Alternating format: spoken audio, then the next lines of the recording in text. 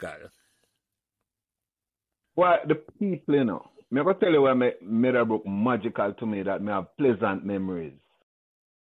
The man was named Pekka. Mm. You understand?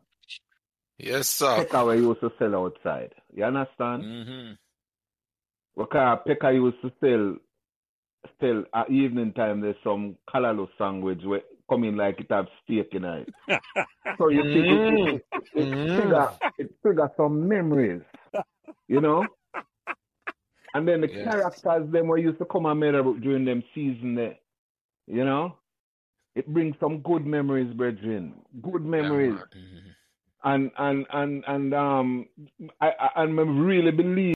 So remember to like, share, and subscribe these Meadowbrook Memories podcasts so neither you nor your friends will miss another memorable conversation. Thanks.